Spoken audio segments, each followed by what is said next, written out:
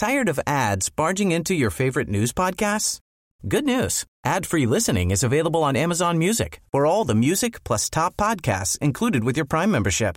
Stay up to date on everything newsworthy by downloading the Amazon Music app for free or go to amazon.com/news ad free.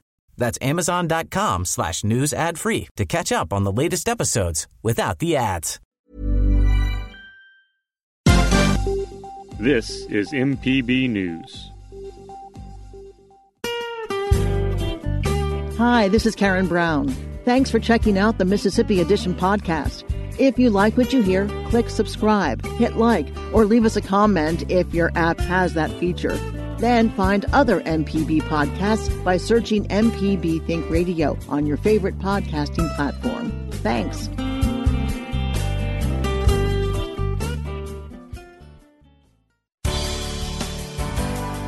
Good morning. It's 8:30 on Thursday, September 10th. I'm Karen Brown, and this is Mississippi Edition on MPB Think Radio. On today's show, proponents for medical marijuana are hitting the road to advocate for ballot initiative 65. But some health officials say a constitutional amendment protecting the drug is a step in the wrong direction. Then the capital city is fighting food insecurity with a pilot program featuring Jackson chef Nick Wallace. Plus, in our book club, Furious Hours, Murder, Fraud, and the Last Trial of Harper Lee. This is Mississippi Edition on MPB Think Radio. Supporters of medical marijuana are working to educate voters about an initiative on the November ballot that would make its use legal in Mississippi.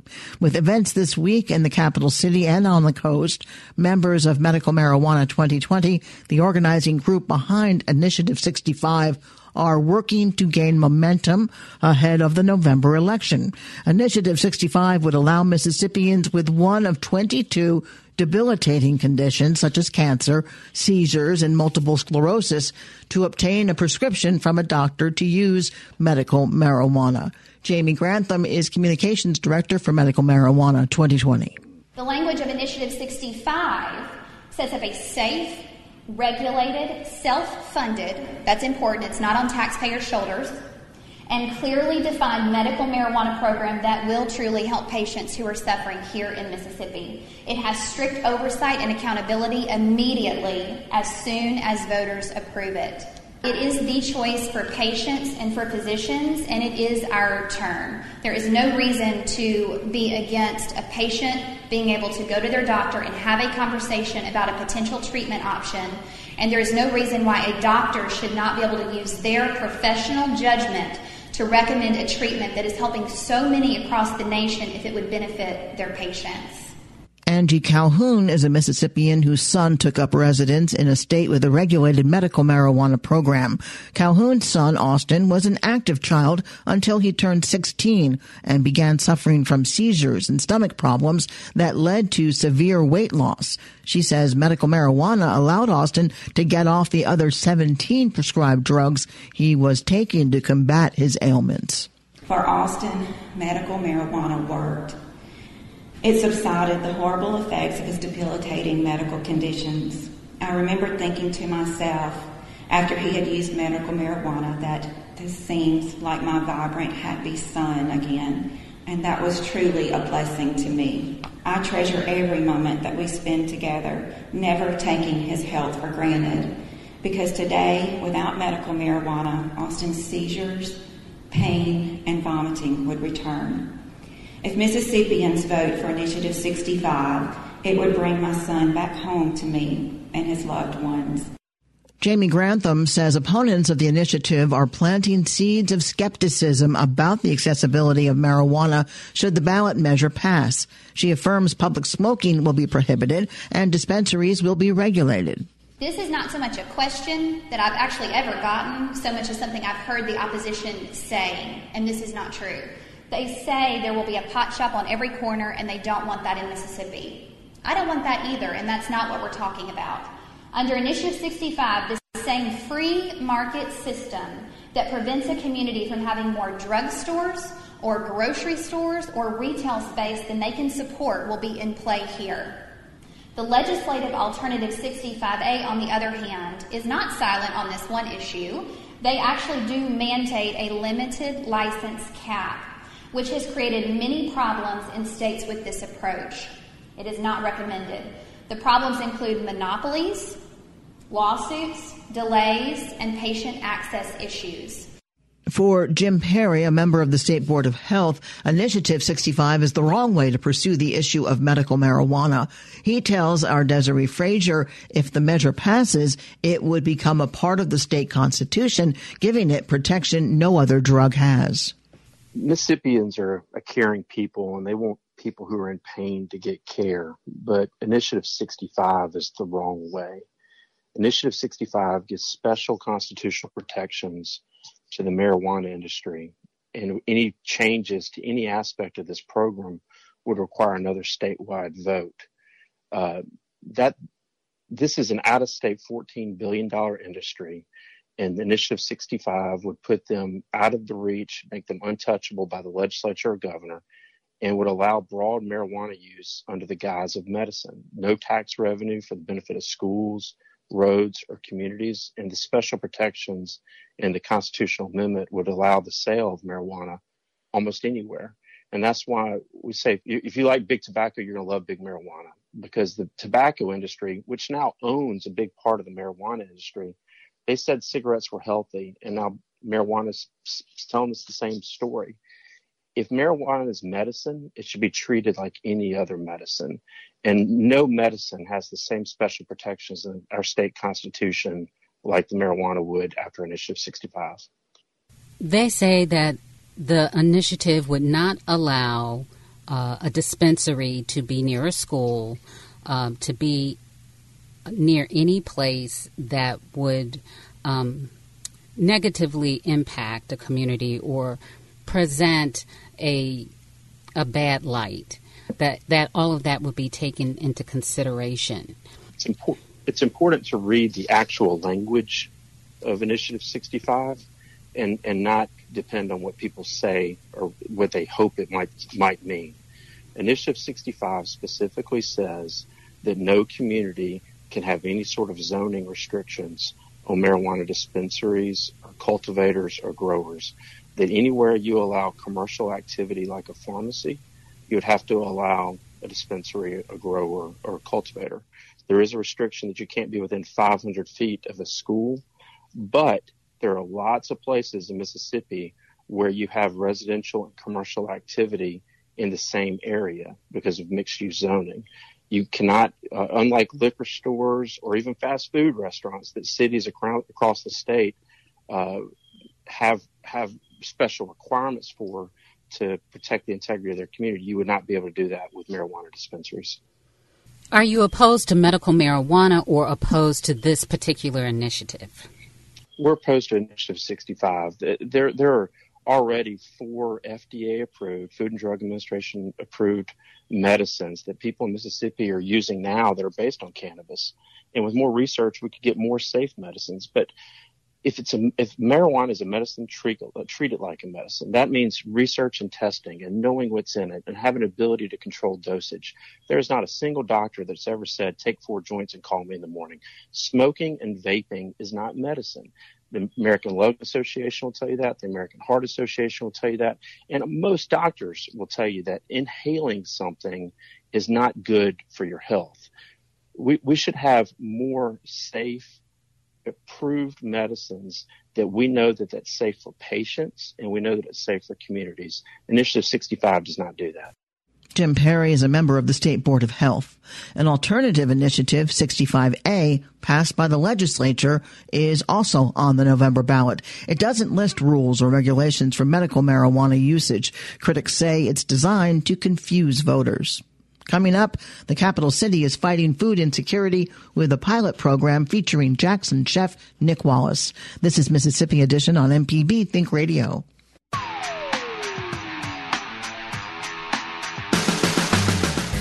I'm Allison Walker, the Lady Auto Mechanic, host of AutoCorrect. If you're enjoying this podcast, try my podcast, AutoCorrect. We help steer you in the right direction with your car problems.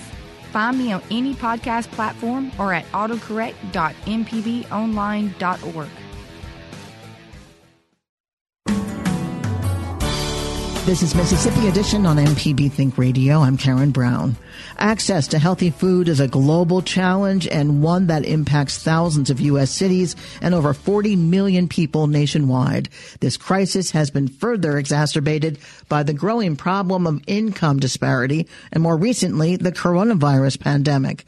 But community leaders in Jackson are teaming up with local chefs to combat the issue through Sunshine for All, a pilot program sponsored by Dole Packaged Foods.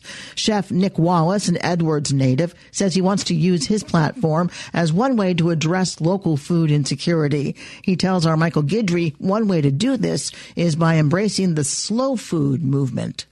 I'm using my platform to address, the local side of things and how we need to slow it down just a bit. The slow food movement wasn't just talked about or created just because. The slow food movement just means that, it means in that preparation from beginning to end. So if I want to use my platform just to get people's attention that we need to slow it down. And the reason why fast foods and all that is very popular is because it's very convenient. It's quick, but it's a lot of creative ways that you can do your lifestyle by getting your kids involved to cut that time down in half, but not that hard. So, it's all about being able to see examples out there. It's just like watching a video. As soon as you see it and all, you kind of got it. So, creating that lifestyle and showing that example, I think it's going to be able to just get people's attention on how you need to slow down your life just a bit and bring that back into that naturalness of vegetation and local meats, things that's local, and cook things, put your hands on things, creating family meals and doing meal preps and things like that, and bringing in fruits and vegetables into your lifestyle really, really works. You are part of this new pilot program called Sunshine for All, and it's designed to address some of these things about getting kids and families in the kitchen together, working with food, cooking food themselves, using affordable, locally grown produce. What can you tell us about this pilot program, Sunshine for All, that you're a part of? Yeah, so Sunshine for All is created by Dole Sunshine. And I love the Sunshine for All. I love the name of it because it represents for us all. And, sometimes, people can think that they've been forgotten, especially when a grocery store moves out of your neighborhood, when the streets are bad, when you don't see farmer's market, when you don't see those things right there. You think really, honestly, that you're forgetting. And what you got to lean on is local convenience stores and things like that to survive in a way. But that right there is nothing that helps our family.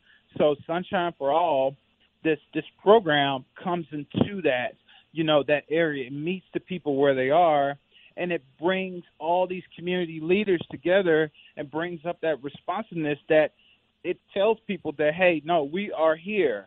So it's such a great thing. It's such a great thing that, I love about the Sunshine for All because it just meets the people where they're at. Part of this program, from what I understand, is to also address the problem of food deserts. And Jackson is a food desert, despite being a metropolitan area. How can addressing food deserts and changing food deserts and evolving food deserts into places where there can be sustainable produce, how does that help change a community? It helps change a community because it brings that, that attention. It spotlights that area. And two, this program brings healthy foods with it. So we give you that example. We provide meals to families. We provide video content. We provide recipes. And this is just the tip of the iceberg is where it's going, because it's going to start having pop-up markets and all. So it brings up that awareness. It brings that vegetable content, that fruits and vegetable content to you. So it only does is spotlights it. But that right there is what you need to build up that energy to everybody and show them, hey, something is coming. It's a whole different atmosphere. the environment will change, and that's the good thing about the start of this Sunshine for All. Chef Nick Wallace is an Edwards native and a Jackson-based culinary artist. Nick, thank you so much for what you're doing to help families and address the growing concern of food deserts. Oh, you're very welcome. Thank you. Thank you for having me. The Boys and Girls Club of Central Mississippi is serving as the hub for the new program. Director Penny Ainsworth says it's fitting to centralize the campaign where the kids are. Literally, we're the hub where kids come, right? And so our day-to-day action is to transform the lives of young people as they come into the Boys and Girls Clubs right now and during school hours and then throughout the summer. And so in January of 2020, Dole came down. They were interested in our food desert and trying to help us figure out a way to offset that and bring about some type of solution to help young people be able to have access to fresh fruits and vegetables and a healthier lifestyle. How will the program be utilized to distribute food to the kids that the Boys and Girls Club serves? 500 meals, hot meals that Dole would partner with 3 local chefs who actually prepare the food fresh, utilizing some of Dole's recipes that integrate fresh fruit and vegetables into the meal, as well as we have the farmers market set up so they can purchase utilizing EBT or any variety of ways to pay fresh fruit and vegetables at a discounted rate. So literally what it's doing is helping our young people and our families literally shift their paradigm and being introduced to these wonderful food opportunities. And spreading the Sunshine for All is what Dole stands for. It's literally integrating that into our area. I mean, because we are in a food desert. You talk about shifting the paradigm. We all understand how important it is for kids to eat healthy, but it's also about raising the awareness of how to create healthy meals. So tell us a little bit more about, we know you're feeding them, but there's more to it. What are you doing to cultivate the culture within these young people on healthy eating habits and healthy cooking? Well, we're taking it from the mind, body, and the soul. And so in order to make sure that it kind of is a wraparound service, we're also offering the culinary arts programs where the kids can come inside the clubs and participate in cooking classes. And so we've hired a chef. We're going to partner with Chef Wallace, and the kids will actually come in and they will choose meals to prepare weekly. And so from the Boys and Girls Club perspective, it's about the mind, nourishing the mind, body, and the soul.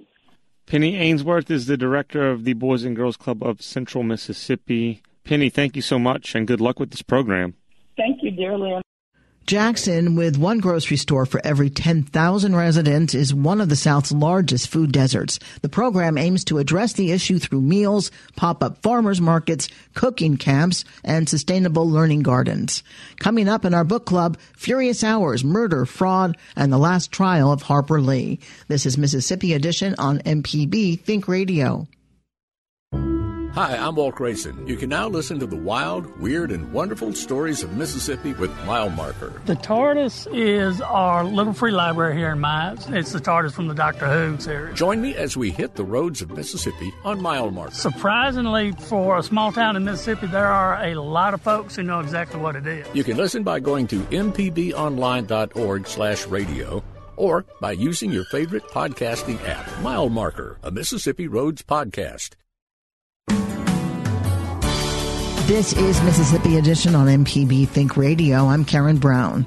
In a true crime story from the 1970s, a rural preacher was accused of murdering 5 family members. He escaped justice until he was shot dead by a relative at the funeral of the last victim. The relative's lawyer was the same attorney who represented the dead preacher.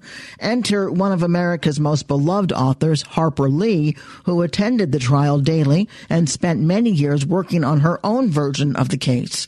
Casey Sepp is the author of Furious Hours, Murder, Fraud, and the Last Trial of Harper Lee. She was the daughter of a lawyer. One of her older sisters was a lawyer. Now, they didn't practice much criminal law, but she was absolutely fascinated by crime and liked to go sit in on trials in the local courthouse. One of her older sisters had lived through the Leopold and Loeb case and followed that with absolute attention. And Lee herself loved Sherlock Holmes. She read true detective stories as a kid.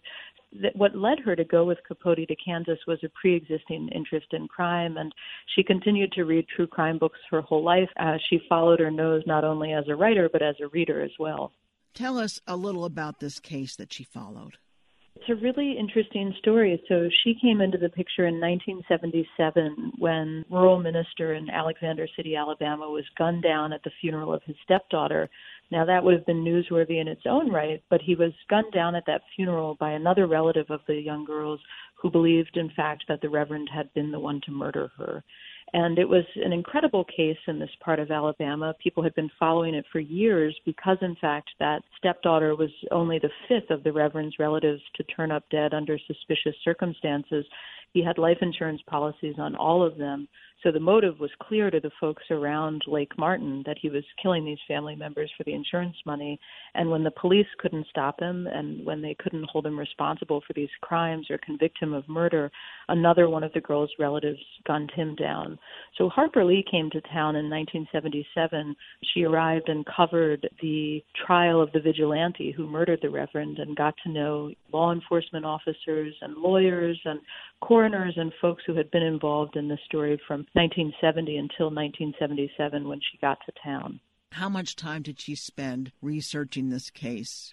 As best we can tell, and some of this is from correspondence she wrote at the time, some of this is putting together a chronology of the interviews she did, because, of course, for some of these folks, getting interviewed by Harper Lee was the most exciting thing that ever happened to them, so they have a very clear memory of it. And piecing together all of that evidence and documentary evidence, it seems like she was in town for at least 9 months, almost a year, and that ongoingly, for a decade after, she attempted to turn all of that reporting into a book. So we have letters from her to Gregory Peck in the early 80s where 4 or 5 years into this, she's still trying to shape all of her reporting into a book. What happened to the book? It's a million-dollar question. So I think very straightforwardly, Harper Lee's life as a writer was complicated and difficult, and she was a perfectionist, and she struggled with a lot of projects after To Kill a Mockingbird, both getting to work on them and completing them. So there's the kind of writerly problem, and some people would call it writer's block, but she seems to have had a more complicated relationship to writing and how to do it. On top of that were what people close to her would say were emotional problems and addiction problems. She had a drinking problem that was exacerbated by her struggles with writing, and she was known to be a sort of volatile personality and prone to depression, and all of these things together made writing in general difficult for her.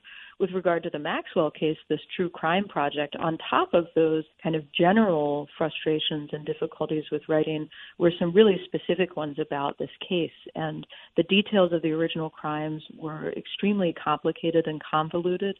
There had not been any convictions. In fact, some of the deaths weren't even officially declared homicides because a cause of death could never be determined. And there was a lot of civil litigation around the life insurance. So Harper Lee joked with some people in town that she was struggling because the book was turning out to be a history of life insurance. So there were specific difficulties with this book and general difficulties with writing. Now, having said that, there are a lot of people I interviewed who are absolutely convinced she wrote the whole book and just didn't publish it. So it's a mystery on top of a mystery, both how much she actually wrote and whatever she wrote, what she decided to do about it. Do you know if Harper Lee ever followed other crimes such as this?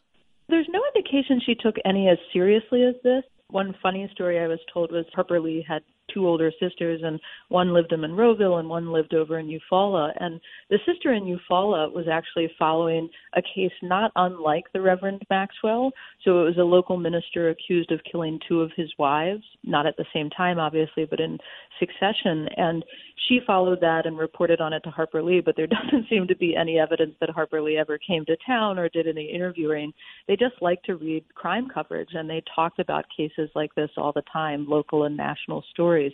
But again, the Maxwell case is truly significant because of the amount of time and money and resources in general she devoted to it. So there's no indication that she ever undertook another writing project like this, even though she followed a lot of criminal stories her whole life long. This book is called Furious Hours, Murder, Fraud, and the Last Trial of Harper Lee. We've been speaking with its author, Casey Sepp. Thank you, Casey. Of course. Thanks so much. This has been Mississippi Edition on MPB Think Radio. Thanks for listening to the Mississippi Edition podcast from MPB News and MPB Think Radio. Don't forget to subscribe if you haven't already, and if your app lets you, leave a comment or review. We really do appreciate it. Remember, you can always get in touch with MPB News on Facebook and Twitter, and fresh episodes of the podcast are posted every weekday morning. I'm Karen Brown. Thanks for listening. This is Mississippi Edition from MPB Think Radio.